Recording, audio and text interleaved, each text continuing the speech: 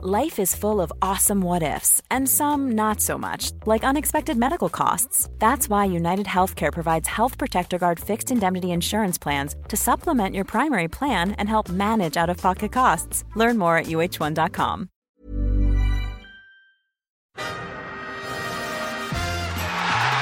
Let's get some instant reaction because Granit Xhaka. So let's quickly hear from him. He's with Des. Granit, we can see from those celebrations, the rain's not stopping that kind of happiness there. That's a big win, isn't it? You see the atmosphere, it's fucking unbelievable. Sorry about the language. That's one. Carry on.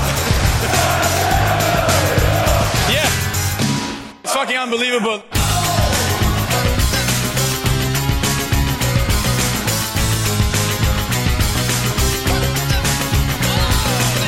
Unbelievable. This is Arsecast Extra. Hello and welcome to another Arsecast Extra, as always, with James from Gunnerblog. James. Goodly morning, the goodliest morning you can have. How lovely to hear that again. Our old friend Gilbert. Rest in peace. Rest in peace, Gilbert. Yeah. What? How are you feeling? He'll always be remembered for that goodly morning. Well, that's it. That's it. You know, what a legacy. His entire career is boiled down to saying goodly morning on a football podcast for two blokes he never met. Amazing. How are you feeling this morning? Very goodly. Very, very good. Fantastic. I feel excellent. I had a terrific day yesterday. It's not work when it's like that. It's a joy and a pleasure, and I was thrilled. And for those wondering, I did manage to see my brother pre and post match, which really, drove that was the icing on the cake. Sure. Well, what did he make of it, to be fair? I mean, he must have, acknowledged that Arsenal were good and Chelsea were not that good. It's interesting, because I was like, wow, Arsenal were good, weren't they? And he was much more focused on Chelsea were not good. And that's not an element of the match or conversation I imagine we'll spend very much time on because we're not that interested in it. No. But I think it's true, though. I think there is something to that. You could say that they were not good because we were really good and we made them not good. But I think there were moments where they could have been better but weren't. But like you say, I couldn't give a fuck about them, really. They've got a lot of players out as well, but I think what the way in which it does relate to Arsenal is that what you had very clearly there was a team with a very clear idea of how they play and a very almost intuitive at this point understanding of a system and an approach and where each other are on the field, all those kinds of things. And Chelsea looked like a team looking for that, and with a manager who is making quite radical changes game to game, and it's quite chaotic at the present point in time. Whereas Arsenal looked like a very, very finely oiled machine, and I think begrudgingly he did have to admit in the end that Arsenal did look quite good. It is a weird thing, isn't it, to think about, Chelsea are a bit of a work in progress. They only spent £250 million in the last transfer window. Nobody could expect them to be good yet. It's like, I get that there's a sort of new manager and all that kind of stuff, but you sort of run out of excuses to an extent when you've spent that amount of money. And even with the injuries they had, I was looking at their bench yesterday going, oh, I see they've got Ziyech, they've got Pulisic, they've got Gallagher, they've got Broja, they've got plenty of good players on the pitch and on the bench as well. No doubt. I don't expect there'll be much sympathy for them. And it's interesting, a lot of the questions in Graham Potter's press conference after the game were about, Mikel Arteta, this was his 150th game. It's taken him time. Do you think you're going to need that time? Are you going to get that time? They've hired a kind of project manager, but they've never really been a project club. So how exactly those things will intersect is going to be really interesting. But who cares? I mean, really, this is all about Arsenal. No two ways about it. Because, look, we won there last year, and it was tremendous fun. If you remember, late on, there was a penalty from Bukayo Saka. Eddie Nketiah scored a couple of goals. And, that win came at a time. Was that just after the 3 defeats in a row? Yeah, we went there sort of expecting the death knell for our season, really, and produced a win from nothing. And we'd won the previous season there as well. So our record at Stamford Bridge, it's becoming a lovely place for us to go, as it was, I think, in the 90s for a period. True, but I think what I was going to say was that, we won there last season. It was much more of an end-to-end game.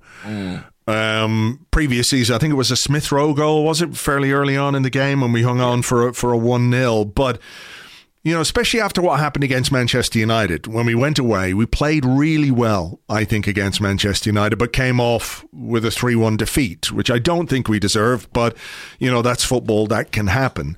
So I think people were looking at this one and saying, well, look, they've beaten Spurs, and then they've played a big team and beaten Liverpool, but can they do it away from home in the league? Yep. And the answer very clearly is yes. But what I think is really interesting about this game is just how on top and in control Arsenal were from start to finish. And the point you made about sort of an intuitive element to the way that Arsenal play is a really good one. And I spoke about this a bit in the blog today because, people have talked about, well, this Arsenal team has got much more character. It's got much more belief. I was watching a bit of Match of the Day 2 this morning and Micah Richards was on talking about, the mentality and all this kind of stuff about the Arsenal team. And I think, clearly there is something to that. You can't ignore that there are, in inverted commas, soft factors that we can't measure, but we know they're there. There is momentum. There is spirit. There is belief. You can see those things in the way that the team reacts, to the final whistle, the way they reacted to the goal, the way they react in certain in-game situations. But I think what we really need to talk about is just how good technically this team is. This is a good football team. That passage of play that led to the Gabriel Jesus chance, I think, tells you everything you need to know about Arsenal at this moment in time. The calmness, the assurance, the way we played some, 3 or 4 one-touch passes to get us from the edge of our box to the halfway line. Granit Xhaka takes it on, Martinelli the cross, and Gabriel Jesus, and I'm sure we'll talk about this in a bit, would have been one of the goals of the season. But that is a team that is absolutely 100% in tune, confident of where they need to be on the pitch, how they need to operate in tight situations. And it doesn't happen by accident. There's a lot of work that needs to happen on the training ground to get you into that sort of a situation. But there's a sort of, a hive mind to the way that Arsenal are operating right now, in that they're confident in each other, but also confident in what they're being drilled on and coached on. And we're seeing that in games now, that this is a really good football team. For all that you want to say about their mentality and their character and their spirit and their belief, these boys can play in a big, big way. Definitely. I think that was really evident. Some of the short passing moves that you referenced in this match. And I think you've got to take your hat off to the manager. Chapeau, I guess. Chapeau, because he has instilled these principles of play, which have provided the foundation. And I said this to you on text message last night, but, this conversation of are Arsenal a potential title-winning team? I do think there's now a lot of players in that 11 who could play in a title-winning team. If you think about people like Ben White or Saliba or Martin Odegaard or Gabriel Jesus, could you drop them into a team that historically you can imagine winning the league? Absolutely. To be honest, I think you could extend that pretty much across the 11. And whether or not they are, as a collective, a title-winning team at this point in time, I don't know. But the level of quality has come up so dramatically. And I think the system is sort of the rising tide that is lifting them as well. So together, it's a very, very powerful cocktail. And I thought yesterday was a really consummate performance. I think we sort of battered them 1-0, really. Yeah, I think that's fair. And I think it should have been a greater margin of victory, probably. And the level of control that we exerted, I thought, was incredibly impressive. I mean, if you go away in any Premier League game, you go away to Leeds, you go away to Southampton, if it's a 1-goal lead, you expect a period of time where, you're going to come under the cosh. They're going to exert some pressure. I mean, that last 10 minutes for Arsenal was relatively serene. That's an incredibly difficult thing to do. And I think as well, I'm sure we'll come to it, but the way they managed that period of the game spoke to another element of this team, which does chime more with kind of Micah Richards' assessment maybe of maturity and game management, understanding the situation, keeping their heads. I thought in that respect, they were also really impressive against Chelsea. I agree. And I think a lot is said about the age of this team. And it is in general a very young team. But I think there are two key components in central midfield which play directly into what you're talking about there. The control. Obviously, Thomas Partey in midfield yesterday absolutely bossed it from start to finish. An impeccable performance. And, I think overall this is, maybe another marker in the progression of this Arsenal team in terms of how seriously people take what's going on, because from the outside there's always a tendency, I think, to say, well, Arsenal are going quite well, but it'll come off the rails eventually. Arsenal are going to Arsenal and all that kind of stuff. But we're watching this very closely. We've lived this progress for the last 2 years, 2.5 years, whatever it is, through some difficult times under Mikel Arteta, and we are feeling this now because we know what came before. But I think in Partey and Xhaka, we've got two very experienced cogs in the machine, which are really, really important. And you can talk all day long, and I'm happy to do it, about Gabriel Jesus and what he's brought to the team, Zinchenko, what he's brought to the team, Saliba, what he's brought to the team, these partnerships, these this back four that has developed, and all those things. You can talk about that. But I do think these two guys are really, really important in terms of how we play and also how we manage games. Those last 10 minutes that you mentioned, I mean, I thought the Xhaka stuff at the end, if that doesn't speak to a sort of new, mature Granit Xhaka, then I don't know what does. Because maybe he got a little bit feisty. Maybe he had to be carried away or talked out of, reacting a bit. But what he did was absolutely shithouse Chelsea in the last couple of minutes of the game. So they're focused on him. Jorginho chirping away at him. This, what are you doing? You can't do that. You can't gesture to your own fans. And he's like, oh, did the cameras get that? I was hoping they did. He was basically revving the fans up, and Jorginho was trying to talk him down. Yeah, it was great. We saw that on the camera, and it's just like, Chelsea are now focused on Granit Xhaka. Chelsea, they're not laser focused on getting the equalising goal. That, would have been an injustice, I think, on the balance of the game. But when it is 1-0, you're vulnerable to that, right? We know that. But I thought that was fantastic. I thought it really was. I thought the stuff in the corner was 100%. I thought he was in complete control. Oh, yeah. I don't know if you've seen it back yet, but there's, he's standing there. Is it Chalobah that he's sort of wrestling with a bit? He's not letting Chalobah get the ball back to the goalkeeper. But then Kovacic comes over and gives him a push, and he's just standing there looking at him. And it's not like previous iterations of Granit Xhaka where he might have started that kind of thing but then got himself wound up and done something a bit silly, So I think, as we saw on our goal, sometimes just standing there is enough for Granit Xhaka. But I thought it was really smart. I mean, the board went up 5 minutes. Xhaka went over in the corner, started a fuss over the ball, ate up about 90 seconds of that.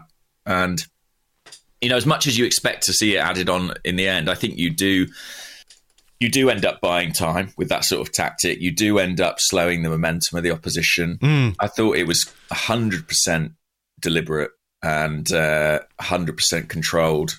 And I thought it was great. Yeah. And I agree, those two in midfield, You know, they are sort of they are the sort of solid base for this team. Really, they are kind of its foundation. They are sort of the dad figures on the pitch, and I think I would probably include Martin Odegaard to an extent in that, just because I think as a midfield three, I think it basically has been true for some time that if Arsenal can get those three on the pitch at the same time, we're pretty decent. I think they're incredibly important and were a massive part of the win yesterday. But honestly, you'd be remiss to sort of not mention any department of the team because everybody did play their part. Yeah, I mean, I think we should talk about the front four, really, and Gabriel Jesus maybe in particular. When you know, sometimes the centre forward can be isolated in a game. You know, we've talked before about maybe someone like Aubameyang, right? He needs service. This is how you get him involved in the game, and no doubt we'll have a word or two about him in a minute. But Gabriel Jesus yesterday, I think, put in one of the most accomplished centre-forward performances that you will ever see. Even though he didn't get a goal. He should have scored, I think. He should have scored the header from Martinelli. You know, a really good chance blocked by Thiago Silva, who I very rarely watch an Arsenal game and come away impressed and slightly in awe of an opposition player.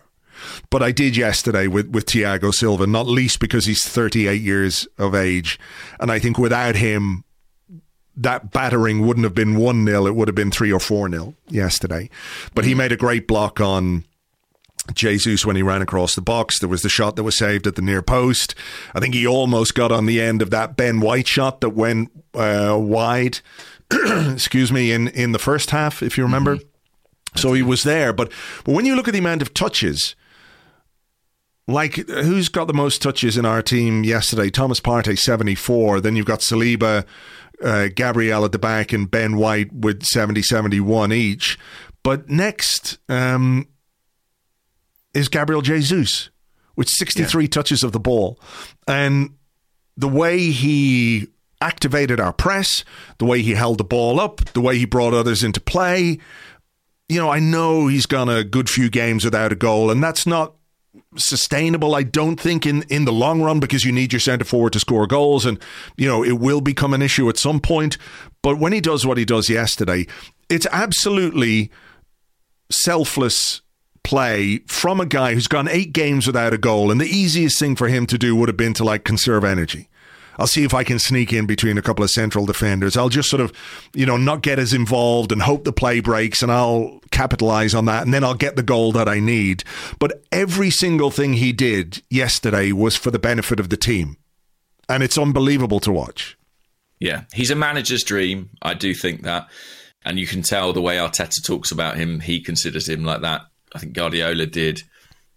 Even Scott Parker in the BT studio, I think he said he's the model number 9. And I do think our conversations about him of late are maybe a little bit distorted by the scoring feats of Erling Haaland. You know, I think maybe in the kind of general public consciousness, it's created this idea that your number 9 has to be a 40-goal-a-season striker. Which isn't actually, how hasn't been the reality for most teams in modern football for a while now. It's often about making a broader contribution to the team, and you can't make a much broader contribution to the team than what Jesus did at Stamford Bridge. 60-odd touches, wasn't it, as compared to Aubameyang's 8. I mean, I don't think anything could illustrate the sort of evolution in how Arsenal use the centre-forward position greater than that stat. You know, that's more touches than Granit Xhaka, more touches than Martin Odegaard. Yeah. And actually, I don't know, again, how clear this was on the TV pictures, but there was some really interesting stuff happening with Jesus positionally in this game. He spent a lot of time kind of pulling out to the left touchline in almost Thierry Henry fashion. And Gabriel Martinelli actually, in a lot of phases of the play, was very central. Yeah, I was going to ask you about that, because there were a couple of moments... was it in could be the first half, I can't quite remember, but Martinelli was playing almost like a central midfielder. Yeah. And this sort of, I don't know if it was, because we couldn't see the whole pitch obviously on TV, but whether there was a rotational element to those those positional differences. I think it speaks in some way to how comfortable the players are with the system, that they can operate in these different positions and drop in and drop out and shift over and shift across. Because I remember at one point Saka was at centre forward and Gabriel Jesus was on the right hand side. But yeah, I mean, from your perspective, with a wider view of the pitch, how frequent was that sort of movement from these players? It was pretty frequent, and it was often in sort of the earlier stages of Arsenal's build-up. So when, the goalkeeper or centre-halves had the ball, Martinelli would make these curved runs into the central space and Jesus would pull more to the left. I don't know if it was just to disrupt the Chelsea backline, to try and create an overload on that left-hand side where they had Zinchenko and Xhaka as well.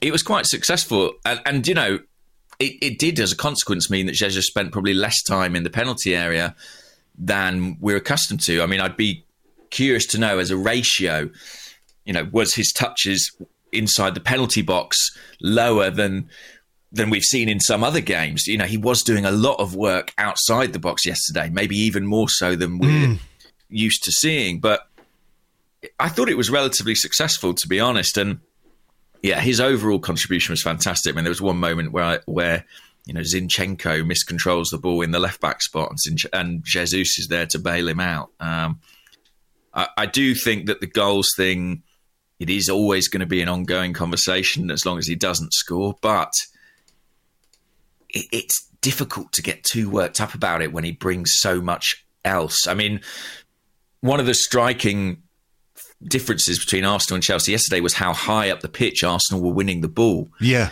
And Jesus' role in that. I mean, at least a couple of the chances he had against Chelsea came from him winning the ball back himself in their third, and our goal, in fact, came from one of those, from him winning the corner. They said on Match of the Day too that Arsenal produced 16 high turnovers, I think they called them, which is 16 times winning the ball back in the final third, which is the most that we've done in any game this season. Yeah, and I think I did see a figure for Chelsea's, but Chelsea's was, like a handful. It was like, they managed to do that 3 or 4 times, I think maybe 5 times in the game.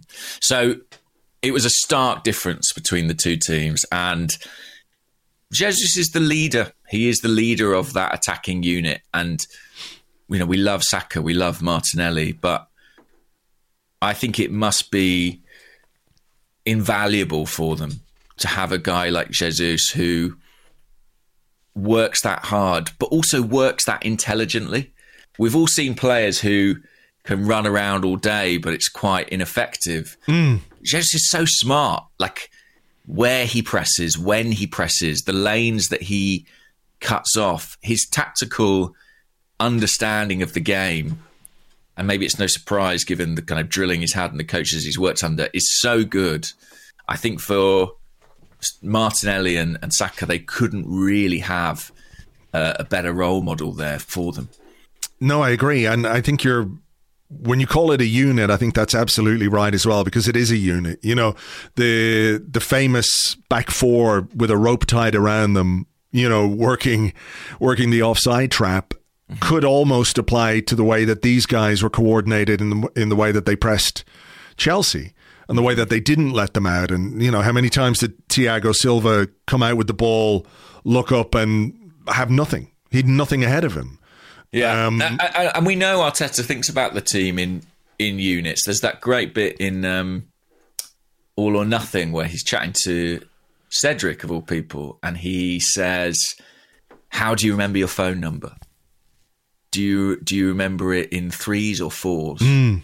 And Cedric is like trying to say, he's like 077 or whatever it is. And I think Arteta says most people remember it in 3s. And I think that's all you see.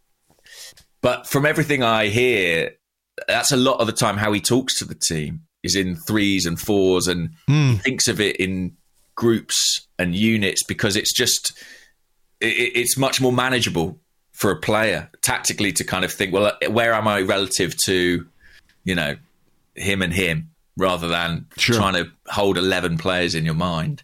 And that front three is yeah, I mean, listen, the work they do get through is fantastic. And when they stop being productive and when they stop scoring and making goals as a unit, that's when I'll really be worried. But I don't see that happening anytime soon. No, and look, our goal when it came, it felt, I don't know if I would say inevitable, but, you know, we were on top in the first half. We were on top in the second half. There were chances, you know, we talked about the Jesus chance, which leads to the corner from which we score. But before that, there was a header, wasn't there, for Martinelli, and Thomas Partey just took it off his head. There was another one, I think it could have been a Saka cross to Martinelli, which he tried like a sort of backheel volley kind of a thing. Oh yeah, it was where maybe he could have had a bit of time to do it. You know, if one team was going to score, even if the goal was not particularly beautiful in any way, apart from the fact that it went in the back of their net and made Chelsea and Chelsea fans very unhappy, there's obviously an inherent beauty in that. But, you know, we were the team that looked most likely to score. Oh, I mean, I don't remember them having a significant chance in the second half. No, there were a couple of moments in the first, weren't they, where a better ball, and to be fair, like, Aubameyang did not have a good game, clearly. 8 touches, he got no change out of Saliba or Gabriel or, you know, anybody else for that matter. But there were a couple of moments where his movement is still so sharp, where with a better ball, they could maybe have caused us a problem or two. Yeah, there was one in particular where he was almost spare at the back post, and they didn't manage to sort that out. I mean, that's one of the things I think that was really interesting, again, about this team. We didn't really talk about the selection in any great detail, but he threw Zinchenko straight in. You know, I think anyone who had any lingering doubts about what Mikel Arteta considers his best 11, I think that it was put to bed, you know, with the fact that he picked Zinchenko, who had barely, you know, played a minute for weeks and weeks now, I think since the North London derby. And with that does come an element of risk. You know, there was space to be exploited in behind Arsenal in the fullback areas, particularly on that left-hand side. And that was the outball for Chelsea, Raheem Sterling running in behind on the right. And a couple of times, you know, they almost made something of that. But I love that, to be honest. I like that he makes a bold choice, and one that does come with a degree of defensive risk. And he gambles on, A, that the attacking quality of his team will pay dividends, and B, the guys who he leaves back there, chiefly, you know, Gabriel, Saliba and White, will deal with the danger. I mean, the point of having quality defenders who are happy defending in space is that it enables you to take more risk going forward. And, you know, Arsenal picked a really progressive, ambitious 11, and they accepted that risk and they lived with it, you know. And I think that's a really good sign of progress. I think that's what good teams do. Yeah, I mean, you have to, if it's play to your strengths, I'm not quite sure if that's how you would put it, but you've got to maximize your ability to control a game. And I think that's what Zinchenko does for Arsenal. You know, traditionally, you might say Kieran Tierney is probably a better defensive left back. And then there was, again, a lot of discussion about Tierney and Zinchenko pre-game because of, you know, obviously the fact that Zinchenko had been out for basically a month, as he was more or less before the Spurs game as well. So I think maybe the key to success this season is just sort of give Zinchenko a month off between big games, let Tierney do the rest, and you know, everyone's happy. I mean, and listen, Kieran Tierney came on and made a really important contribution. Yes, I agree. I thought he was great when he came on, and on an individual level, I'm not sure this was Zinchenko's best game for Arsenal, but I don't think it's coincidence that Thomas Partey, for example, looked quite as good as he did with Zinchenko next to him. I think just having another player of that calibre operating in that area of the pitch gives the opposition another problem to solve. And I think maybe it buys Partey an extra yard, an extra second, and he's good enough to really take advantage of that. Yeah. And you mentioned to me, and I saw it a bit on the post-game video, You sort of can see it in the bottom corner as the TV cameras are following them around, like a big embrace between Zinchenko and Tierney at the end of the game. Yeah. I mean, Zinchenko picked Tierney up and sort of lifted him almost over his shoulder. And that was great to see. And yeah, I mentioned it in my video, but the camaraderie in the group is amazing. I mean, it was the same. I saw Ramsdale and Turner in an embrace. All the subs players who didn't play, people like Vieira, were very much part of that celebration. Coaching staff, physios, doctors, they were very, very, very together. And of course, a big win's likely to engender that sort of spirit. But we've been seeing that for some time. And to see how engaged the entire group is really impressive stuff. So I loved it. I loved everything about this game, to be honest with you. And only the scoreline being more emphatic could have improved it. Yeah. Well, let's talk about the goal then, because going back to Chelsea being bad versus Arsenal being good, I think there's definitely an element of Chelsea being bad for this goal. Mm-hmm. Can I give a shout out to whoever it was, whichever Chelsea fan it was, that crumpled up a bit of paper and threw the paper down at Bukayo Saka as he was about to take the corner. Yeah. Thus causing Saka to bend down, pick the piece of paper up, throw it away, and break the concentration and focus of the Chelsea defenders. They had to reset. They didn't reset in time. Havertz, Thiago Silva, ball skidded across him. Quite what Cucurella is doing with Granit Xhaka is anybody's guess. He's just like hanging on to him. It is hysterical. I mean, he's just completely feet planted. To be fair to Granit and give him his props too, when you see it from the other angle, Xhaka has also got Cucurella absolutely locked up in a literal arm lock. I mean, Cucurella's not making much fight to get away, but Xhaka's definitely doing his job as well in terms of making sure he doesn't go anywhere. But the defending is, if that was Arsenal, wow, it would take us back to the worst of times. Yeah, there's a video, I think I saw it on Reddit this morning, and it's taken from the opposite end almost at Stamford Bridge on one of either the east or the west stand. I don't know. I'm not good with, geography. But the ball comes in and it goes through and everyone goes, one block goes, you go through the fucking lot of them. And it's like, I love that. I've got to say, credit to William Saliba, actually, because I'm not sure he's ever got a chance of getting that ball at the near post. But by chucking his body at it and throwing himself towards it, I just think he puts some uncertainty into Chelsea minds. He attacks the ball as if he's going to get there in the near post and fully commits to it. Then reacts like he scored the goal himself. It's brilliant. Yeah. Which I enjoy. But I do think, if he just goes, I'm not getting that, then probably someone just boots it away. Yeah. So he makes a nuisance of himself. Let's put it like that. And Gabriel, who weirdly seemed very keen to give the credit to Bukayo Saka, despite the fact it was very definitely his goal. Maybe he was worried he was off or something like that. I did wonder about that. Like if he thought maybe Saliba had got a touch and played him offside. But yeah, his instincts in the penalty box are so impressive. Nine Premier League goals, I think now, all from corner situations.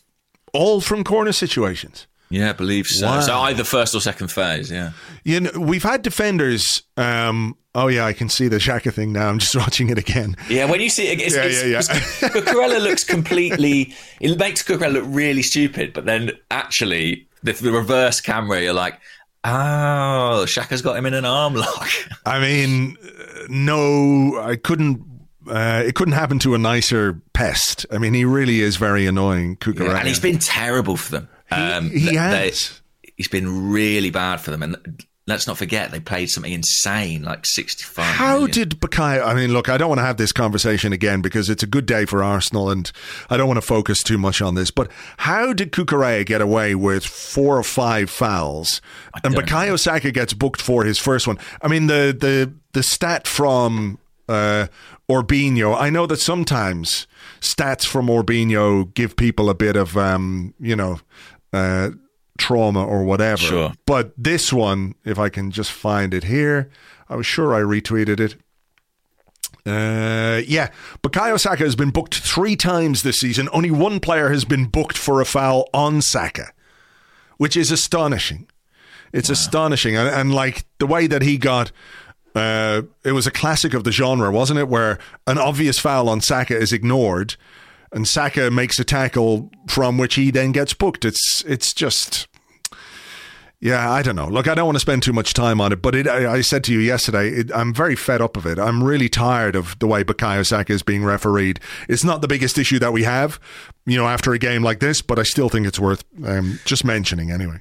Yeah, and even my brother texted me and said, how's Cucurella not been booked today? I think after the 4th foul. So yeah, the Chelsea fans were very aware of it. Actually, as bookings go... Like, listen, I don't want to see Saka booked, but I didn't mind what he did at all. Like, if he's going to get sort of fouled or pushed, I don't mind him giving a bit back. Obviously, I'd like it to be refereed on an even keel, but I like that emerging aspect of Saka where he's like, right, well, if it's going to be a bit rough, it's going to be a bit rough. I think that's important to him combating this unfair... misconception that he is a player who goes to ground too easily. Yeah, I mean, there's some other stuff from this game, like little small things that I noticed, and I was put in mind of, do you remember the Man City documentary, The All or Nothing? I didn't watch it, but there was a clip going around where Arteta was in the dressing room and he was talking to, I don't know, Gundogan and De Bruyne or whatever. And he was mentioning, like, when the ball breaks down, I can't remember, I'm paraphrasing, but when the ball breaks down, you got to make the foul. Yeah. You got to make the foul in midfield. And I feel like we're a team that is getting better at that. I think Martin Odegaard's pretty good at it. And Thomas Partey was great at it as well. There was one where Chelsea broke down the right-hand side. Yeah. And I can't remember who it was. It was maybe Broja. And Saliba was chasing him down. But between Gabriel and Thomas Partey, Raheem Sterling was making a run. And Partey just kind of steps across him. Very, quick little movement, not very obvious. Sterling goes flat in his face. And Saliba did some excellent defending. And I think he kicked the ball off the defender and went out for a throw. But those kinds of things, are sort of helping the control that we have over the game. I know we've had some issues with the let it flow thing ourselves from time to time, but, just little subtle fouls in midfield which break the momentum of the opposition. I feel like we're getting on top of that in a way that maybe in previous iterations of Arsenal would have been probably penalised for a few of the things that are going on. Yeah, perhaps so. I do think there's a healthy cynical streak to some of our play in that respect. But yeah, I forget where we were. What were we chatting about prior to that? We were chatting about what were we chatting about? I've forgotten as well. We just talked about the goal. We both completely lost our train of thought. Yeah, but that's fine. This is a good bit. That's fine. It's okay. We can deal with this. Well, yeah, on Saka as well. Saka being fouled, that's what it was. Yeah. Somebody put it to Potter, that Potter had apparently accused Saka of diving during the game, or this journalist thought he had anyway. And I did think it was interesting. Potter sort of dismissed that almost entirely. He said, I thought there was one incident that was a bit contentious, but I don't think Saka's that sort of player. Which I thought was, accurate and a fair assessment. But it is a curious developing thing and something we need to definitely keep an eye on. And I do think Arteta he didn't quite go there. He sort of made a joke about it yesterday. Yeah, I saw that in the... Yeah, but I do wonder how long it is before he properly addresses it. I think he should. I agree. Is one of the ways we can assess this team and its effectiveness and its ability to control games evident in the way that when Chelsea made substitutions, it really had no material impact on the game at all. When you look at the players they put on, Conor Gallagher is a real midfield live wire, but had little or no impact. Broja, same. Pulisic, you wouldn't even know he was on the pitch. Kovacic, the only time I noticed him was when he was pushing Granit Xhaka. Mason Mount, like as anonymous as I've ever seen him in a game against us. We've already talked about Aubameyang. Havertz, no good. Loftus-Cheek, again, another one of those where it's like, is he actually playing? So despite the fact that Chelsea are capable and did put on high-quality substitutes, it made little or no difference to them. That such was our confidence in the way that we were playing and what we were capable of doing, that even when the opposition manager tries to change things, we can cope. Yeah, and again, I think it comes back to a really deep knowledge of the system and a really clear line of communication between the manager and the players.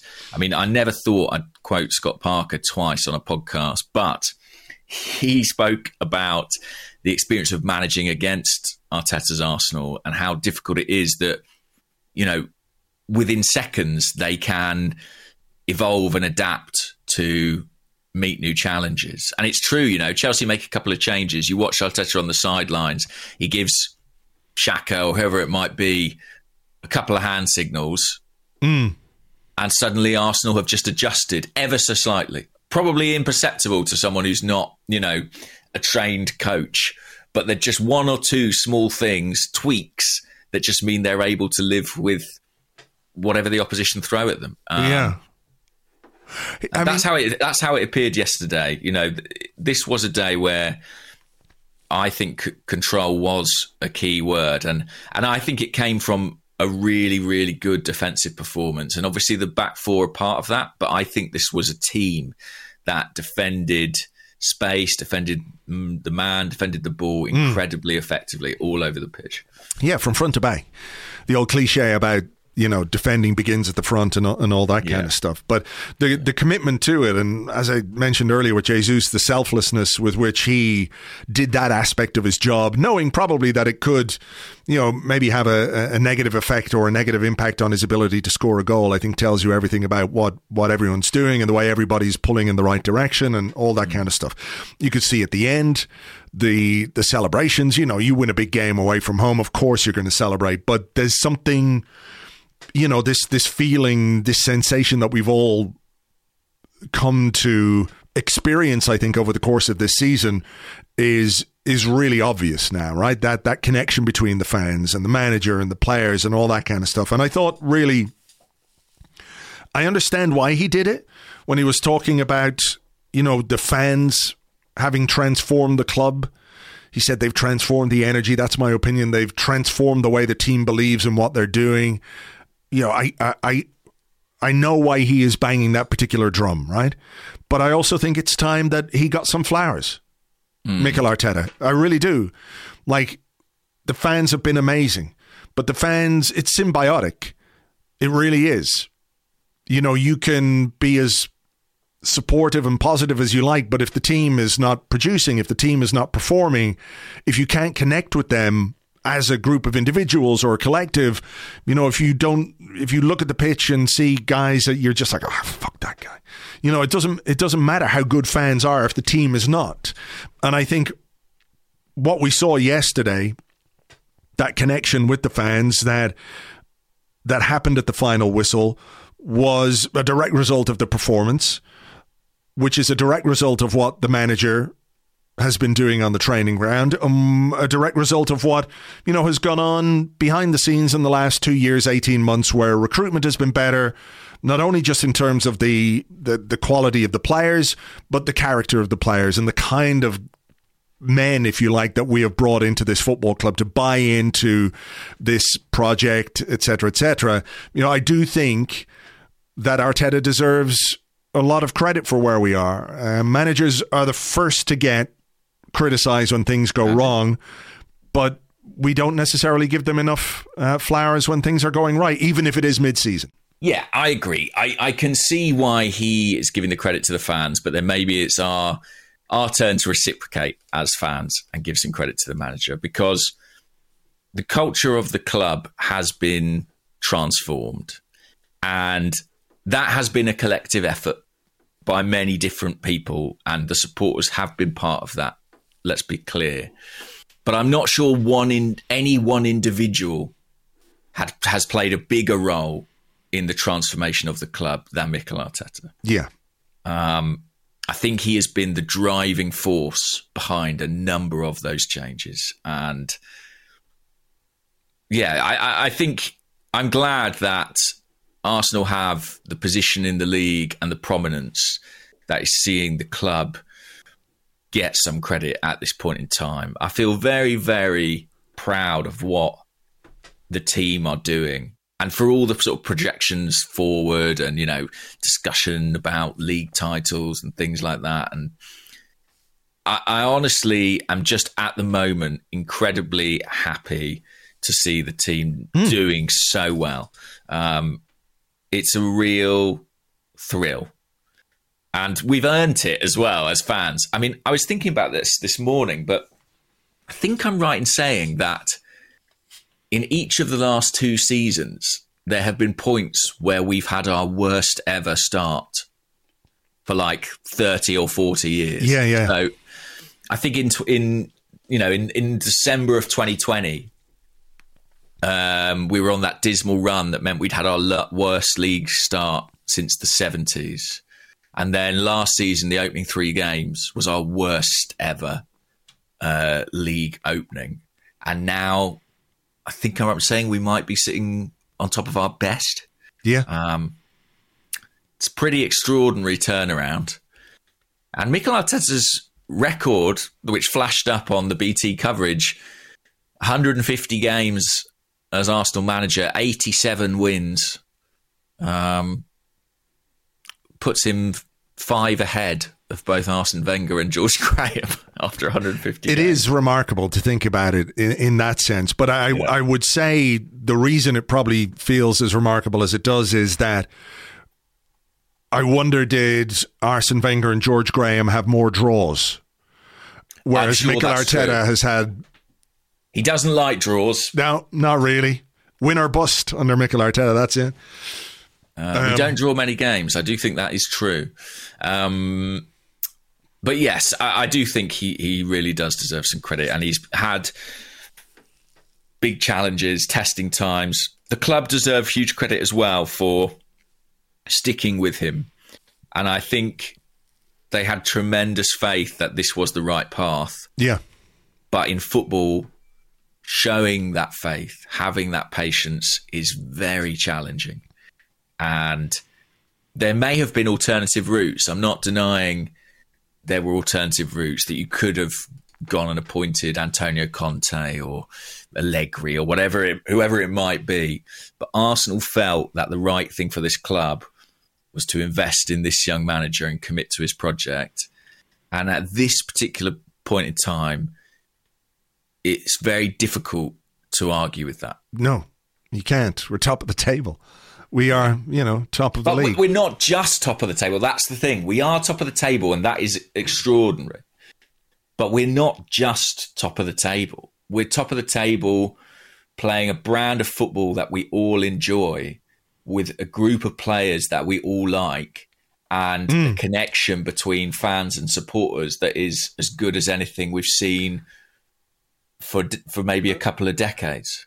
On top of the fact that I think we can also see how there is, and I'm not being greedy here, room for improvement.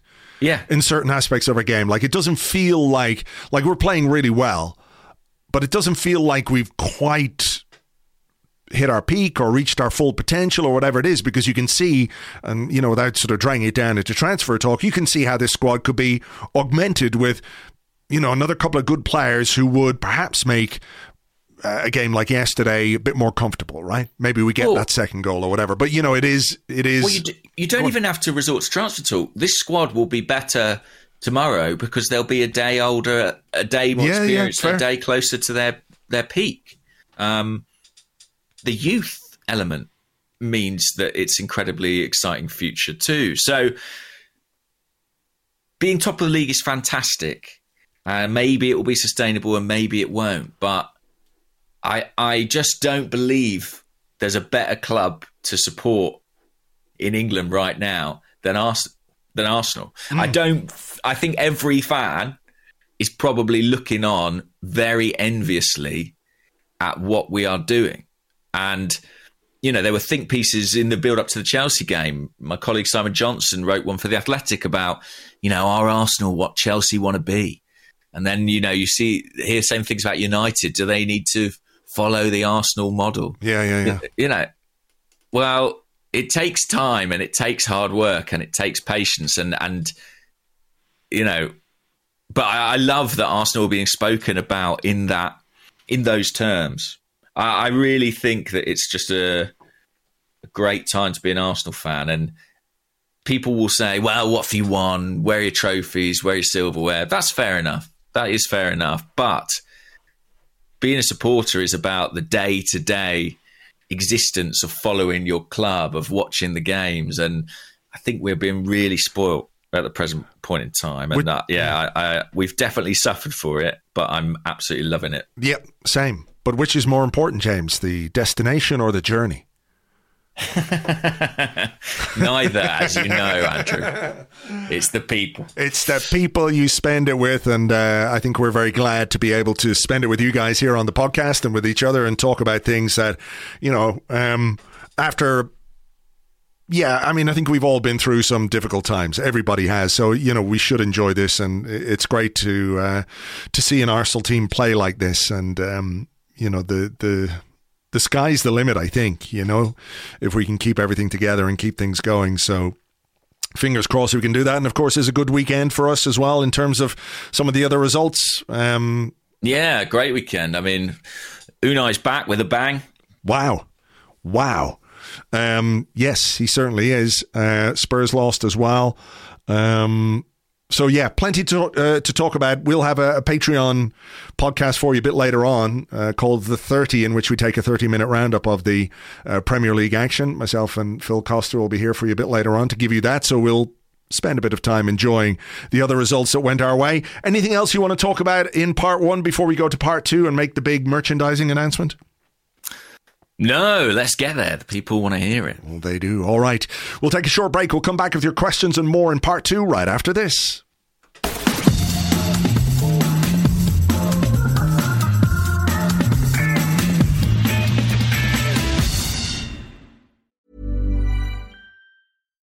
One size fits all seems like a good idea for clothes until you try them on.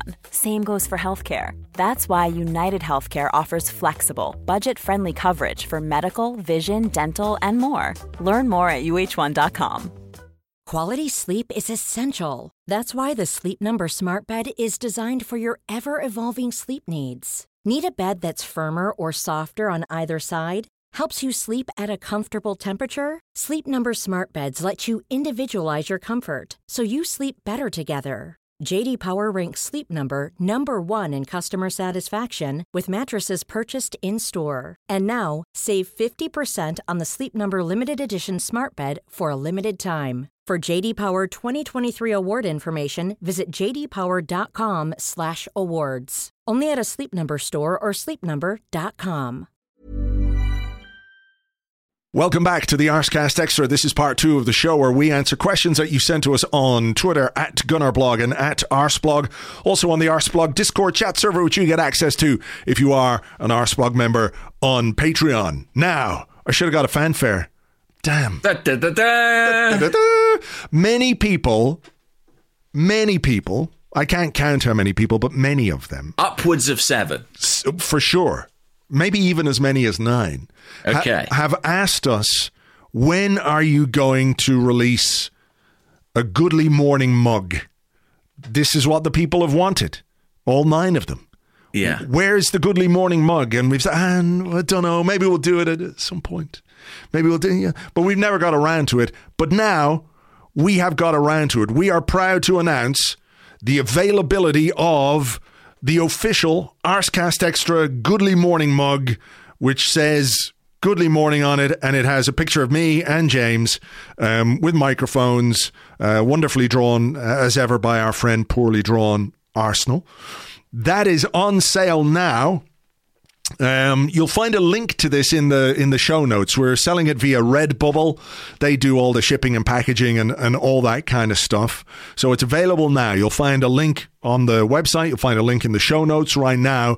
You can buy the official Goodly Morning mug, and the proceeds from this, every single penny that we make from these mugs will go to Great Ormond Street Hospital. Because it's coming up to Christmas and everything else, we thought it would be good to do something for kids who might be able to benefit from it. So Great Ormond Street Hospital and Our Lady's Hospital for Children here in Dublin, we're going to split the proceeds between those two hospitals, those two charities. Every single penny from the Goodly Morning mug will go and benefit those two charities. So if you want to get one, go get one.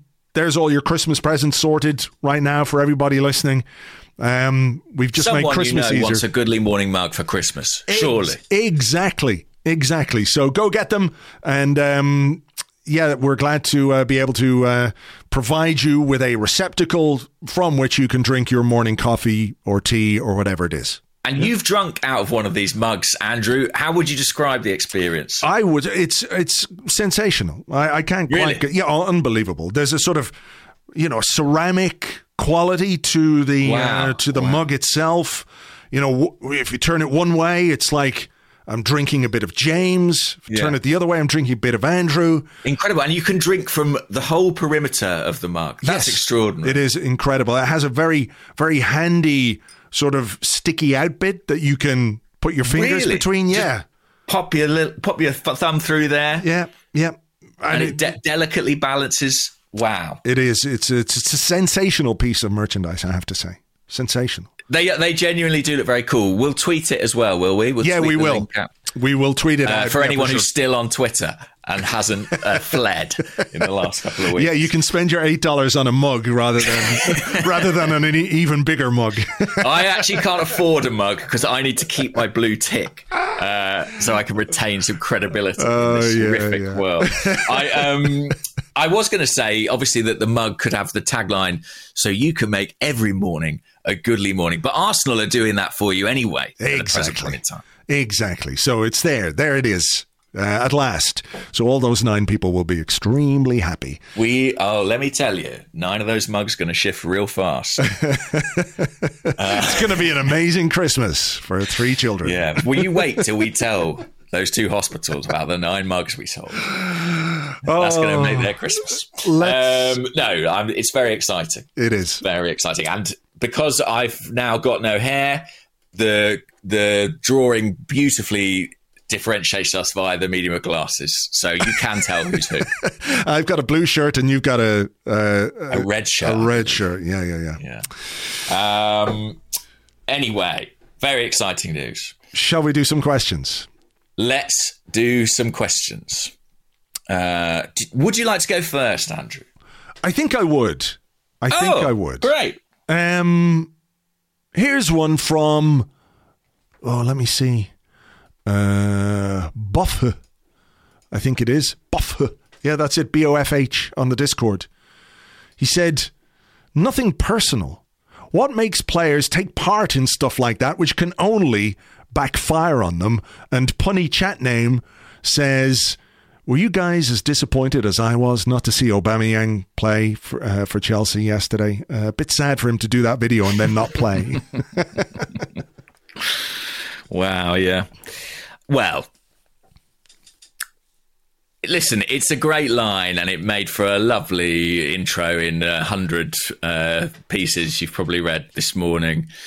I have to say, I wasn't personally that affronted by it, because the short answer to what makes a player do these things is club commercial contracts with channels. But he could say no. You know what I mean? You could say, look, listen, I know this is a story. I know it's like, you know, former captain returning and everything else. But like, nah, you know, that's not. I'm not going to do that. Let's do something. Have you seen, there's a clip. I'll try and find it. But have you seen the clip of him filming the ad?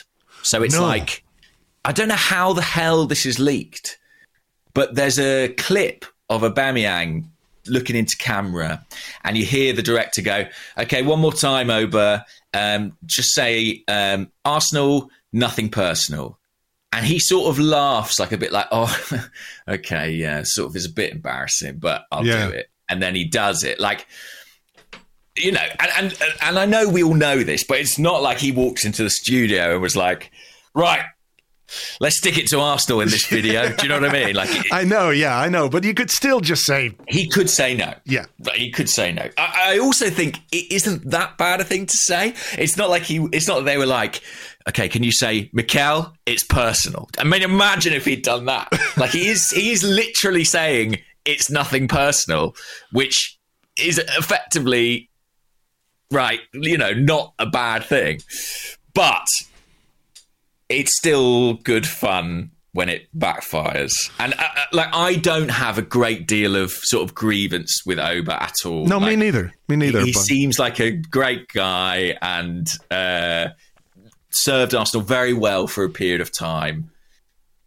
But, you know, he doesn't play for us anymore. And doesn't play for Chelsea much either. And he plays for Chelsea. And I'm afraid if you do that, if you're an Arsenal player... I think he's got an Arsenal tattoo, or at least a tattoo of himself wearing an Arsenal shirt. That's the chat. Anyway. And then you go and sign for Chelsea. You're going to get some stick off the fans. And I don't have a holier-than-thou attitude to that at all. The away fans... What was the song? Mikel Arteta, he knows you're a cunt. I mean, listen. I love it. The pantomime. The press box laughed at that, actually, collectively. I think everyone was like, can we get that into them? That was a bit of a nasty one on Ben White, though. Was a nasty talent. Yeah, but I think we've seen that. I mean, again, sort of, was it Crystal Palace he got sent off? Yeah. Arteta was fuming about that, I have to say. Well, he tackled his son. Yeah, exactly. His special boy. But yeah, listen, ill-advised from Oba. And backfired spectacularly. I did hear some chat that he left a mask behind one of the goals. No. Yeah. What was the mask? I think it was Mikel Arteta mask. Yeah. I only saw this on social, but there was some chat that he left like a Spider-Man mask behind Ramsdale's goal. I can't corroborate that officially, but that's another very funny element. You know what would have been amazing? If Ramsdale had found it. And put it on. And just put it on. And then just stood there for the entire second half wearing a Spider-Man mask. Because he had fucking nothing else to do. He had nothing else to do. Yeah, he might as well have done. Yeah, so that's, again, I really hope that is true. Listen, I think it's our turn to say nothing personal, Oba. You know, It's just business. It's just football. The real story is that Oba sort of ceased to function from a football perspective at Arsenal. Yeah. And I have to be honest, I think I've said this before, but there is some nagging part of me that wonders if the entire situation was a kind of, how can I put it? If there was a sort of Machiavellian streak to Mikel Arteta that saw an opportunity to break a relationship that was not helpful to him. I do wonder about that from time to time. That if there was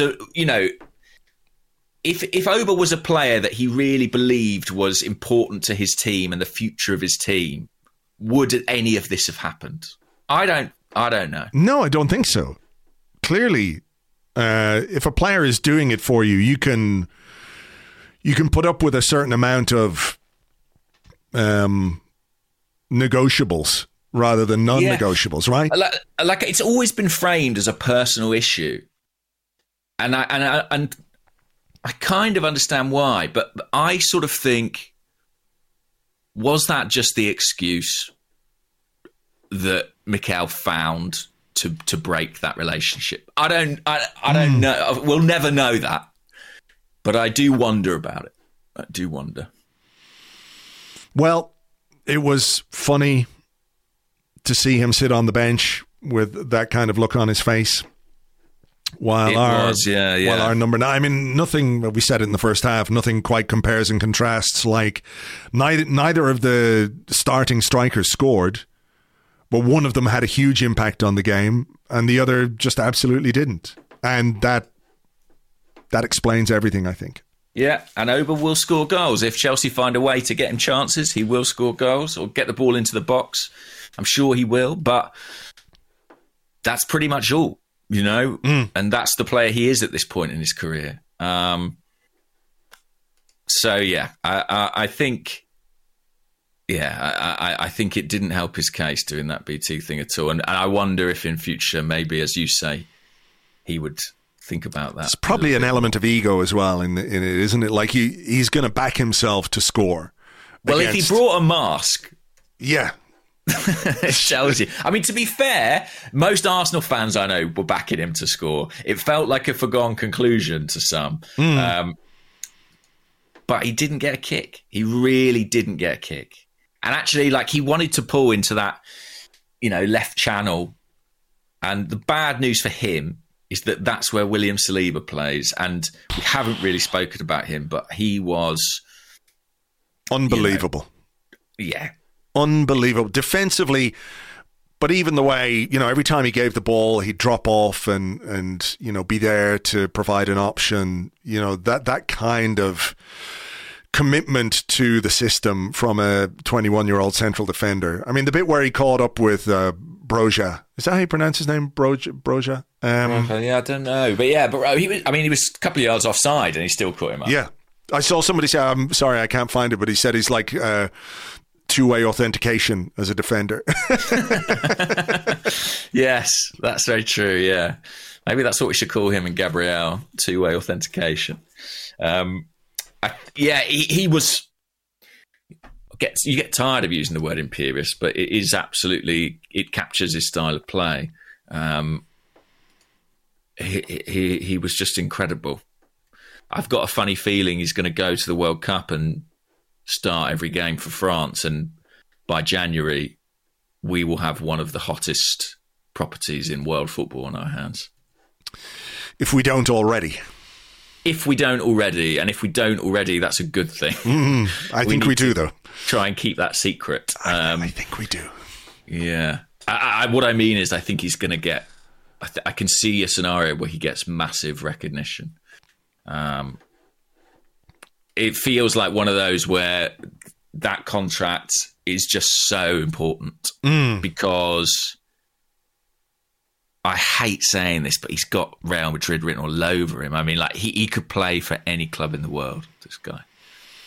He could, I guess. He could, lock him down. Well, yeah, I mean, we do, of course, but like,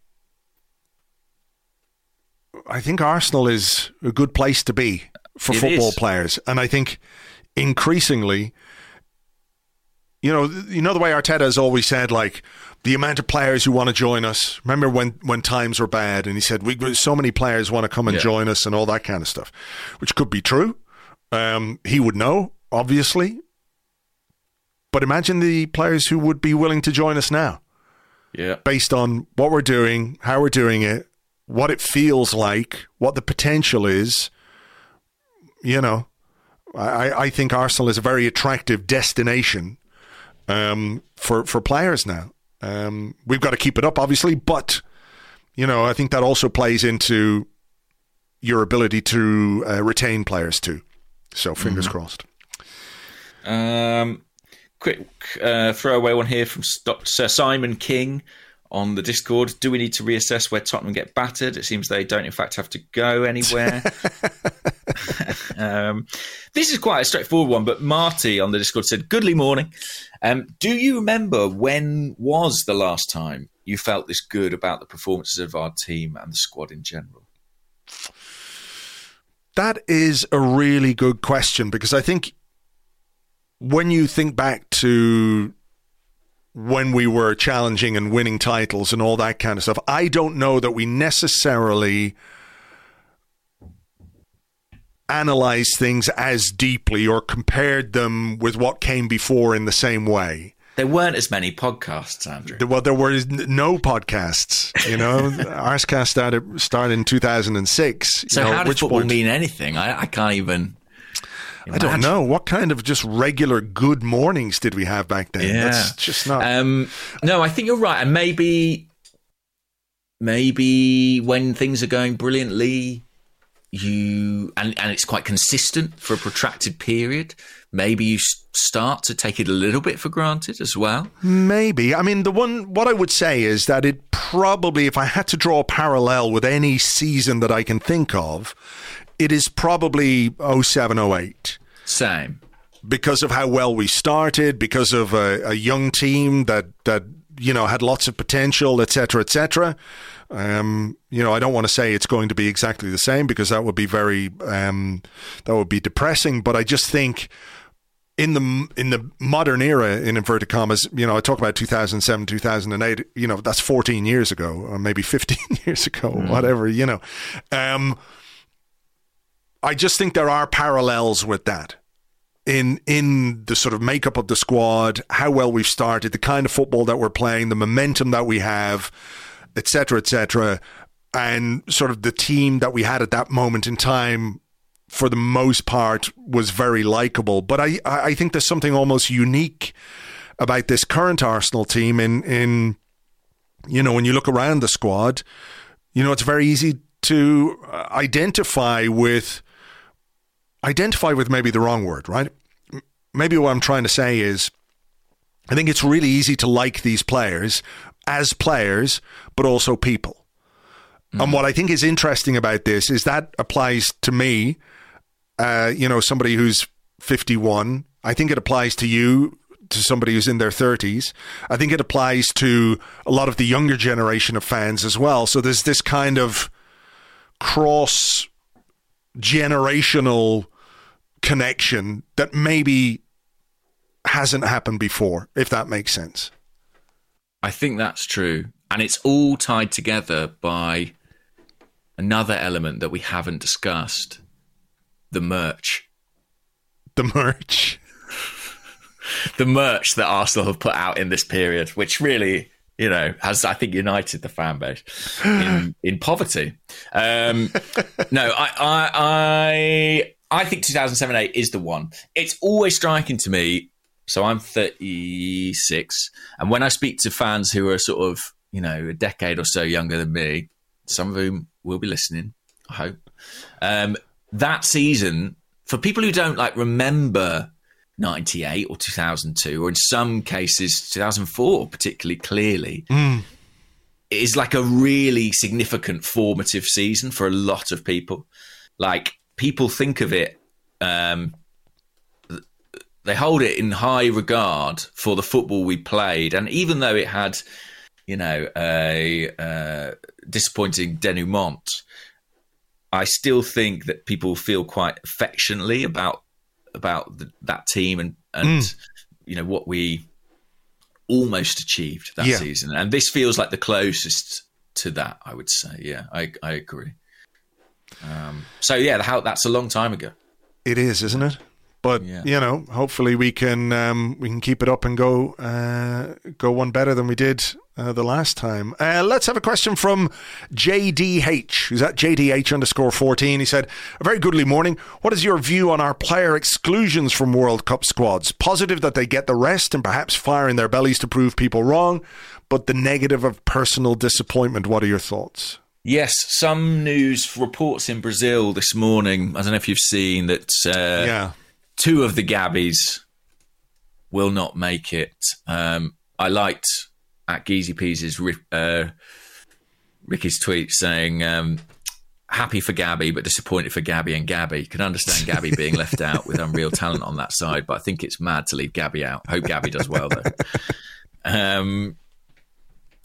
That is the expectation in Brazil, as far as I gather, that they won't go. I mean, in fact, Ali Boy 82 said, "Goodly morning, gents. Can you go through the Arsenal squad and predict who will be picked for the World Cup? And for those who will, how much game time they'll actually play there?" I do think that's interesting to have a look at. Should we have a quick go? Yeah, let's have a quick look at that. We're going to go on the official web. So Matt Turner, Aaron Ramsdale, both of them are going to go, right? Yeah, Matt Turner's back fit, was on the bench yesterday, should play Wednesday night. He'll play, I think, the group games for America and then see where they go. I reckon, obviously, Ramsdale will go and probably not kick a ball or catch a ball. I guess you've got an outside chance in the final group game, but Nick Pope's been preferred, I think, in the last couple of international friendlies, so I think he'll be there making up the numbers. The old papal cross, I guess. Indeed, yes. Southgate is a Catholic. Now, defenders. Well, Gabriel, it looks like, won't go. William Saliba, we're talking about going and I think playing. I think he's got a very good chance of playing. And France is a good squad, isn't it? You'd imagine. Sure. They might go quite deep. Tomiyasu, injury permitting, fingers crossed for him. Yeah, I think he's been selected. He has been selected. It's just whether or not the injury he picked up the other day is going to have an impact. But they've announced their squad. Am I right about that? I think so, yeah. That leaves us with Ben White. Yeah, which is a fascinating one. I mean, I cannot for the life of me understand why there is any reluctance on the part of Gareth Southgate to choose Ben White, given that Ben White has probably been one of, if not the best English defender in the Premier League this season. Yeah. I don't think there is a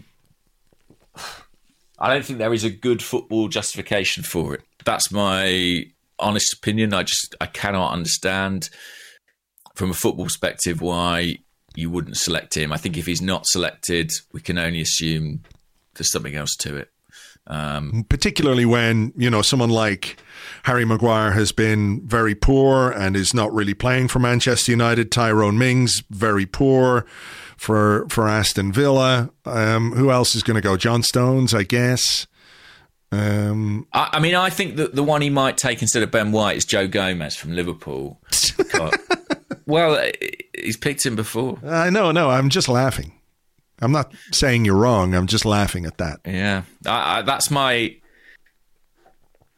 I honestly couldn't call it because there's been at least half a dozen occasions of squad announcements in recent time where you've thought Ben White's got to be in and he's not been. So, although it seems obvious on paper, I take nothing for granted. Do you think he'll go? Let's make a prediction. Ben White? Yeah. I mean, the way that right-sided defenders, English right-sided defenders, keep going down with injury, I think Trippier picked up it looked like he had a hamstring in the Newcastle game yesterday. He got through the game. I think came up with 10 minutes to go, but he's got a history with hamstrings. I'm going to predict no, because I think I just don't know why it's even a talking point. I don't know why it's an issue. I don't know why anyone is suggesting, well, maybe Ben White can scrape into the squad. So I'm going to say no, because he should be in there as one of the first choices, but he's not. So that maybe, like you say, suggests that there's something else going on. I don't know. Yeah, I think, evidently Southgate, doesn't massively want him as part of the squad. He would have had him way before now. I'm going to say no too. I think it's absurd. I hope for if he wants to go, then I'm happy for him to go. But from an Arsenal perspective, it wouldn't be the worst thing, would it, if he stayed with us? No. Cedric, somebody said to me, might have an outside chance, which I don't know anything about the Portuguese international setup. I find that hard to believe. I also would find that hard to believe. I'm just looking up his last international game. He did play. He was on the bench. The last time he actually played for Portugal was in a 2-2 draw with Serbia in the qualification in March 2021. Yeah. And he's not been in the squad for the next 15 games. He was in the squad for playoffs against Turkey and North Macedonia, but didn't get on the pitch. In March this year, he was in the squad. But, he has barely played for Arsenal, so no way. No way. We all know that Cedric's going and Ben White's not going. That's what's happening. Cedric's going for England. He's spent enough time. He now qualifies. Partey will go and play. Yeah. Saka will go and play. Not sure how much he'll play. I'm not sure he'll be a starter. We'll see. But he'll get plenty of minutes, for sure. Mm-hmm. The Congo apparently likely to not go, out of contention, really. El Neni? Oh, I don't know, actually. Are Egypt in the World Cup? That's what I don't know. Forgive me, Egyptians. I don't know if they are. I don't think they're not. Qualify. They didn't. No. They didn't. Fabio Vieira, I don't think's there in terms of Portugal. Xhaka will go and play. Mm-hmm. Playing against Brazil as well. Who will take Gabriel Jesus. And beyond that... Yeah, no place for Martinelli. It looks like Eddie Nketiah was courted by Ghana, but that's not happening. I wouldn't rule it out happening in future, him playing for Ghana. I think there's a very good chance of that, but for whatever reason, it's not come together in time for the World Cup. And I think that's our lot. So really, I think in terms of playing a lot of minutes... Xhaka, maybe Jesus, Saliba. Jesus maybe, yeah, but he may not start. Saliba, Xhaka, Partey. And you have to... Turner, and then you have to say that if White is selected, he could play for England, obviously. Yeah. But we're not sure if he will. Yeah. So, we started the podcast really talking about Xhaka and Partey and how integral and how important they are to this team. The same is true of their national teams. Saliba, Partey and Xhaka are really key parts of our first team, so it'll be real fingers crossed for them coming through the tournament unscathed. Here's, I thought this was a good observation from Void Sprawler on the Discord. Is it just me, or does Graham Potter look like he was drawn into existence by poorly drawn Arsenal? Which I think is very funny. We had a couple of questions along these lines. Wise Marklar says, who covered more ground yesterday, Arteta or Aubameyang? Mohammed H says, does Wyscout need to start building in some analysis to show how often Arteta is outside his technical box? There's been a few instances over the last month or so where he's got incredibly close to the opposition player while the ball is still in play. And Vanderbob says, gents, do you think there should be a heat map for Arteta's position during the game? Seems to me that he's a box-to-box gaffer. Yeah, I enjoyed Richard Keys' bleating about this. Somebody do something about this man. Do something about this Somebody do something about this man. Of all the men you could say that about in the world right now, somebody do something about Putin. Somebody do something about the whatever. But somebody do something about Mikel Arteta being animated on the sideline. I absolutely love how upset this makes Richard Keys. I love Somebody it. quipped, I forget who. He's the last person to be lecturing people about boundaries, which I enjoyed. But I think it's very funny to see how much this annoys people, isn't it? No, it is. 100%, because, you can't take the easy route of like dunking on Arsenal for being bad or playing poorly or making mistakes or, you know, throwing away a game or anything like that. So if all you've got left is a passionate manager who is, you know, to be fair, he does get a bit out of his technical area, but at the end of the day, what big difference does that make? There's a fourth official there who could, if he really wanted to, take Mikel Arteta to task and say, stay in your technical area, otherwise you're going to get booked or whatever, you know? But the officials aren't that worried about it. And like, if it boils the piss of lots of other people, I'm all for it. Yeah. I mean, what discernible advantage of all the things we're doing on the pitch to, you know, get marginal gains? What does Mikel Arteta straying a yard outside of his technical area really do? I mean, what does it matter if Mikel Arteta tackles Cesar Azpilicueta as he's bombing down the wing, sliding runs on the pitch, scores a goal?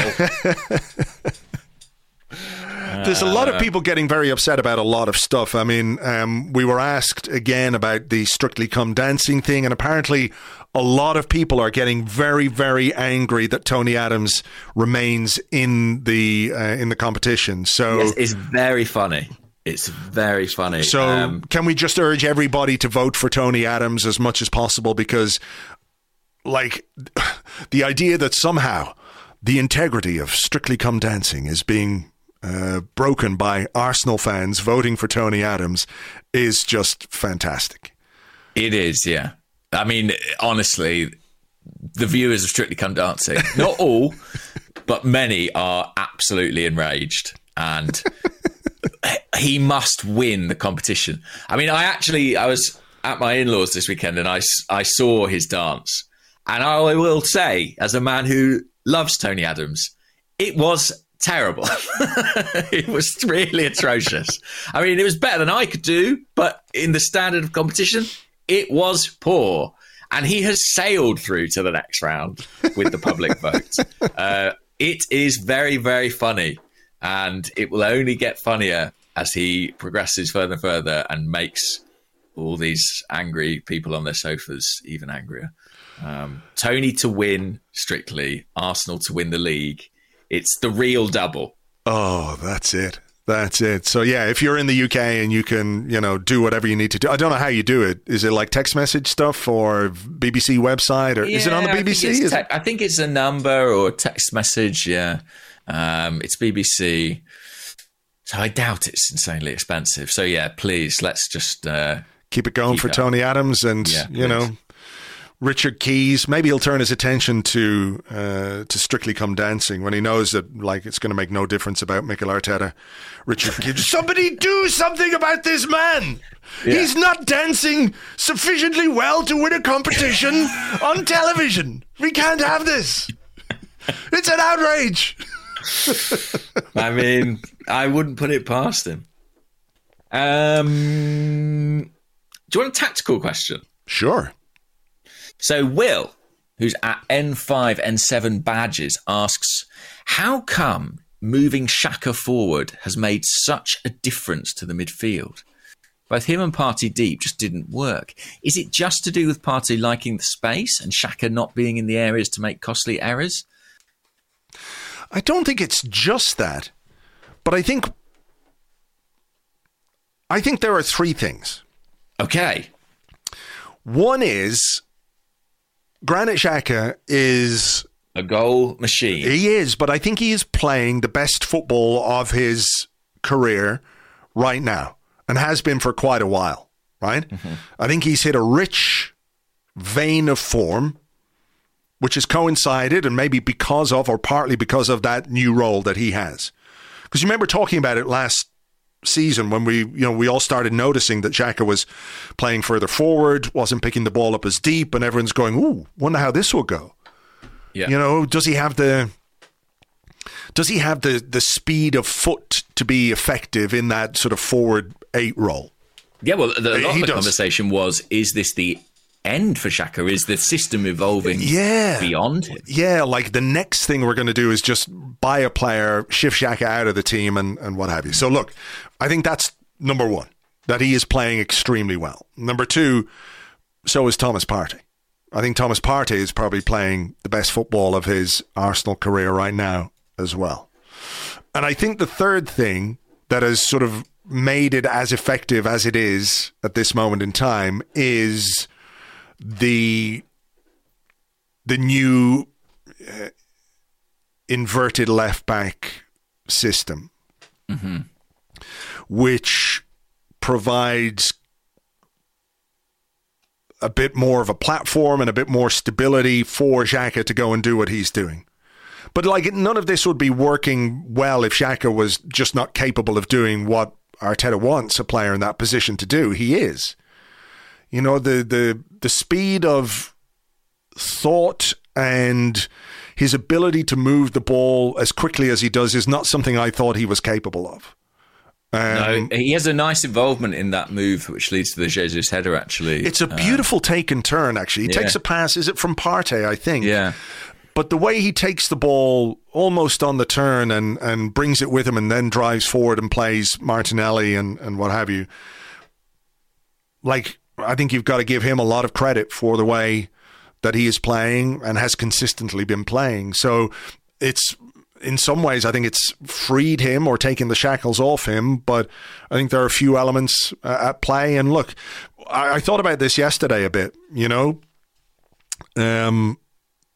when Xhaka had some difficult times where maybe his performances weren't as good, where people thought, why is he playing? And then you'd have the conversation, well, you know, Arsene Wenger picked him every game, and Unai Emery picked him every game, and Mikel Arteta picks him every game, and his national team coaches pick him every game. I mean, there must be something that we're not seeing or whatever it is. I think what we could probably acknowledge right now is that during his time at Arsenal, I'm not saying he has been flawless by any means. Did you use the phrase a bit earlier, rising tide lifts all boats? And I think what we're seeing is that Granit Xhaka is a much better player than he has been given credit for. And when the level has risen, he's risen with it. He's not being carried by the team. He is, he's fucking rowing the boat in many ways. Yeah. And maybe the issue wasn't always as much with Granit Xhaka as it was with what was around him. Well, I was thinking this yesterday too, and I've thought this in the past, in times when Xhaka was coming under a lot of fire, and it's almost a blasphemous thought, or would have been at one stage. But I have wondered if you put Granit Xhaka next to Patrick Vieira in an Arsenal midfield, how different would the perception of him be? You know? Sure. Like, he'd make you look good though as well, Vieira. That is true. I know what you mean. What I'm saying is, I think we've had players in really successful teams who were great, really good players, but were elevated, as you suggest, by some truly world-class individuals. And Xhaka has largely played in Arsenal teams where he's not really had that degree of support. I agree. And yeah, as for why it's working now, I think there are lots of reasons, as you suggest, and I do think it's tempting to say Partey is sort of doing the pivot job all on his own, and it does. You know, if you lay the team sheet out, it looks a bit like that. But I think, as you point out, Zinchenko and White coming into those areas to support Partey, I think has been incredibly valuable and a sort of necessary step in the evolution of the team. Yeah. But all that is redundant if Xhaka can't do the stuff in the opponent's half. Yep. If he was still, you know, stumbling in possession and taking up bad positions and not executing his final ball or his shooting, then it would all be insignificant. But he's doing those things really well. And yeah, it's just completely changed the balance of the team and made us much, much better. So Yeah, I hope it continues, and I hope people don't get too wise to some of what Xhaka is doing, because his movement, sort of from inside to outside in the final third, is really effective right now. Okay, let's do a couple of quick ones just to finish us off. Sonogo Forever says, should we be adding Nicholas Jover to the list of extensions to work on? Maybe. He knows what he's doing with those corner kicks, that's for sure. But the delivery from the players is also improving. I mean, we should have scored from another corner yesterday. We took a short one and Odegaard played it in. That's the one that Partey took off Martinelli's head. But those in-swinging deliveries are excellent. And, even the long throw had its moments yesterday. I thought early on, Gabriel not one into the side netting. I think remember when Arsene Wenger was manager, it almost felt like corners were a bit of an afterthought. They were just an opportunity to get the ball back in open play, it felt like. Just take it short and improvise. Whereas now it really feels like every set piece is quite meticulously prepared. Although that free kick, the short free kick towards Martinelli, which was cut out, was obviously disastrous. And I think we have to point out Zinchenko produced the worst throw-in in recorded history. Someplace, somewhere, Hector Bellerin smiles on proudly. I felt like this my whole life. It was... I guess the ball was wet, but it was a very, very damp pitch, massive downpour before the game and then at the end of the game as well. Yeah. But that was special from Zinchenko. It certainly was. Where is the other one or two that I was going to do here? Oh, yeah. Iolius says, what would you do for the League Cup? Just throw the second string and hope? You know what? I was listening to the Arsenal Vision boys after the game on the way home last night, and Elliot said, in typically sort of understated fashion, I hope we lose on Wednesday. And I actually thought, I do know where he's coming from. Like, the League Cup really feels like something that it could be a blessing in disguise if we were to avoid those fixtures in this season of all seasons. I think I had another question about the domestic cups. I'm just going to have a look and see. Yeah, Johnny from Belfast. Good morning, guys. What's your views on the priority we give to the cup competitions? Part of me just wants out of them at the early stages. I don't think I can or ever will say, I hope we lose. I don't think I can quite go there. But you could say that if we were to lose, it wouldn't feel like the end of the world. I wouldn't shed a tear.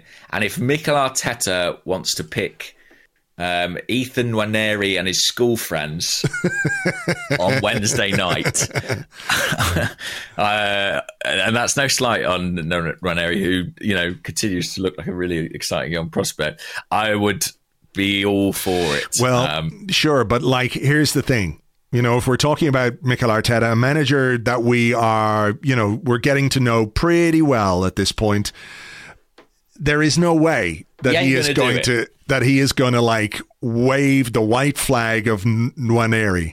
Just not going to happen. I think, he'll make as many changes as he can, and I suspect there might be some young players involved, but I just don't see him going, full Elliot on this one. That's for sure. No. But do you share that same feeling of it wouldn't be a tragedy if we went out? Yeah, I do. And I don't want us to lose. I never want us to lose. But I also think that there is something to the way that Arteta approaches things and that he wants to win every game. And that's the sort of mentality that he's instilling. And that's part of why we're top of the league as well. I don't think... You can't separate it. No, you can't. I mean, we can as fans, but I don't think internally they can do that. I don't think you can just say this game is expendable because we've got bigger fish to fry. As much as we might like it, I don't think you can create the environment within the club that you want by just sort of saying, well, there are games where we can pick and choose, because if you do it once, you can do it again. You can do it for other games. Or if you let players think that way, I think it has an impact. So I don't expect it to, to be the way people might like on this one. I'm just going to have a quick look. When is the Carabao Cup? So it's the first game back, isn't it? If we go through, there's a game on the. Andrew Allen was telling me. I think it's the 19th of December. Yeah, and I think David Ornstein reported today about a couple of friendly games in Dubai. I think maybe Lyon and AC Milan are under discussion, and I think there have been reports about an Emirates Stadium friendly maybe a few days before that Carabao Cup game. I think that's something they're still working on. That's still on the cards. But then, so December, January, semi-finals, January 20. So quarterfinals are January. They are single legs. Semi-finals are end of January, start of Feb, and they are 2 legs. Stupid. It's so stupid having a 2-leg semi-final in the League Cup. In this really season is. Of all seasons. Any season, it's ridiculous at this point. They should just do away with that. I have to be honest and say, looking at our January, we play Newcastle one week, Spurs the next, Manchester United the week after. All I'll say is best of British luck to Brighton on Wednesday night. May the best team win, and may Ethan Ranieri's school friends have the night of their lives. All right, well, look, we'll wait and see. I don't want to say anything more on this game, because stuff that could come back to haunt us at some point. Here's a couple of we have to mention this. I know we've already spoken about him a little bit, but Camilo Rios, who's at Krios Mons on Twitter, said, "Who's been our best player so far, and why is it Ben White?" And JMart91 on the Discord says, goodly day, gents. How much are you enjoying Ben White this year? And not just his performances on the pitch, but his antics and shithousery are phenomenal. And there were a couple of examples of this yesterday. One, when we're celebrating the goal and there's a ball sitting on its little tee thing, for the multi-ball Yoki, and he kicks it up in the air and it hits Martin Odegaard on the head. He turns around and goes like, what happened there? And then the Mason Mount stuff as well was just sensational. What was the Mason Mount stuff? So basically, there was a tangle in midfield where Mason Mount, I think, was holding on to Ben White, and Ben White did that thing where he was holding on a little bit, and they both fell over, and Ben White got up, and he had that kind of Ben White look on his face. That one, like, what are you doing? What are you doing? Then he picks up the ball a couple of seconds later and nutmegs Mason Mount and drives on into midfield. I think he gave the ball away then. He drove on and made a pass, but passed it straight to a Chelsea player. But that kind of, I don't know if you would call it arrogance. I think arrogance is the wrong word because it makes it sound bad, but it's just so enjoyable. I think many great footballers do have arrogance, Yeah, maybe it is, but I have to say, I don't think I've enjoyed a footballer / personality combination as much in a long time as Ben White. I fucking love him. He's brilliant. Yeah, I do too. I think he is really developing cult status at Arsenal. There's always that discussion like, how does a player become a cult hero? Well, I think Ben White is on that trajectory. And that's not to say that he's, sometimes a cult hero is a bit of a niche player or someone who's not mainstay of the team, because he is absolutely fantastic. I mean, when I talk about players who could play in title-winning teams, he's right at the tip of my tongue. Like, he has the quality, but also the mentality. I remember when he first, the summer he came to Arsenal, this is just kind of inside baseball, behind the scenes chat, but we at The Athletic got wind that Arsenal had bid big money in the region of sort of 40 million or so for a centre-back. And it was quite a fun detective game trying to figure out who that was. Because at that point in time, Ben White's name had not really been mentioned with any seriousness in connection to Arsenal. And eventually we were able to discover that it was Ben White. And you start having conversations about the player. I didn't really know anything about him. You know, he was playing at Brighton. I knew he was doing well, but, you know, as a person and as a player, I didn't know him particularly well.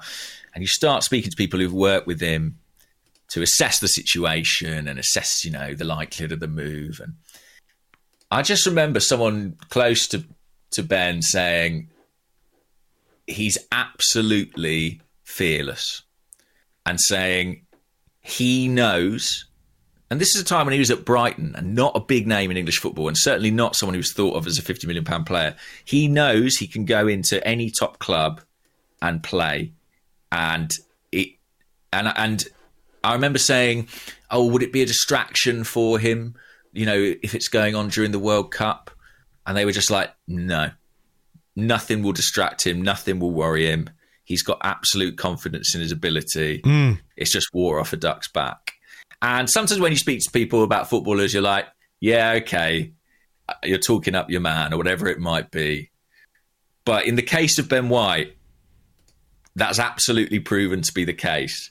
He just takes everything in his stride, and I'm full of admiration for that as a quality. Yeah. I think it's going to serve him incredibly well in his career. He's a confident player, confident young man as well. You can see that in the way that he operates. And yeah, you know, and he had a really good grounding and a good background. He comes from a, you know, it's a football cliche, but he comes from a really lovely family who don't like football at all. Which is, and you know, he's very set up. He can do whatever he wants in the game, and you know, his talent deserves to be seen on the world stage. So as much as I would like him to, as much as he might like to just sort of go and chill out in Dubai in the break, play a couple of friendlies, I think, you know, he really ought to be at that World Cup. Yeah. But let's see. All right. Well, look, next mug we do will be the Ben White Fan Club mug, so we'll get that going. He had his top off within seconds of full time yesterday. Within seconds. I saw that. I just love everything about him. I really do. He's just such fun to watch as a player, and you know, the post game stuff and like his shenanigans. Go on. So on Ben. So Mikel Arteta adores Ben White, and you know, he came out with the quote yesterday, "I love the boy," which I think many of us share that feeling.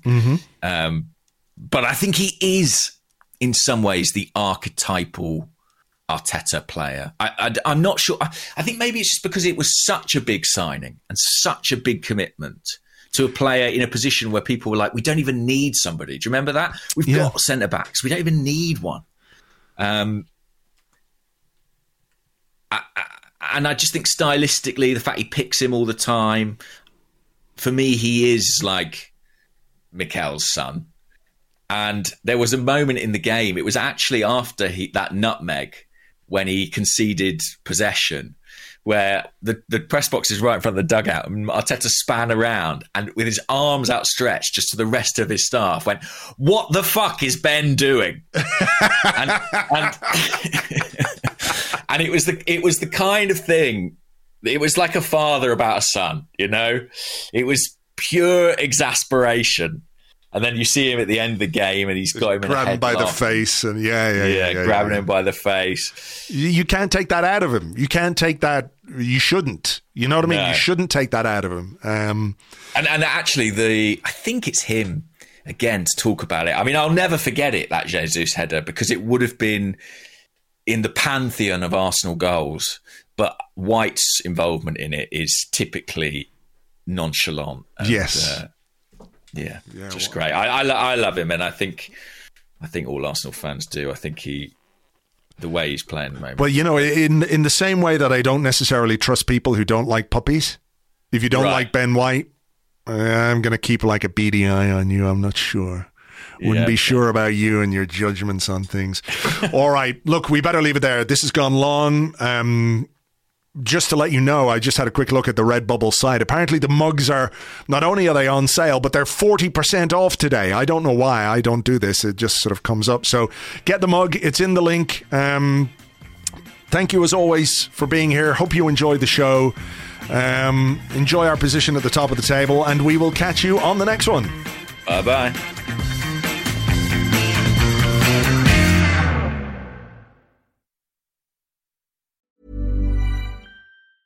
Ever catch yourself eating the same flavorless dinner 3 days in a row? Dreaming of something better? Well, HelloFresh is your guilt-free dream come true, baby. It's me, Keke Palmer. Let's wake up those taste buds with hot, juicy pecan-crusted chicken or garlic butter shrimp scampi. Hello Fresh. Stop dreaming of all the delicious possibilities and dig in at HelloFresh.com. Let's get this dinner party started.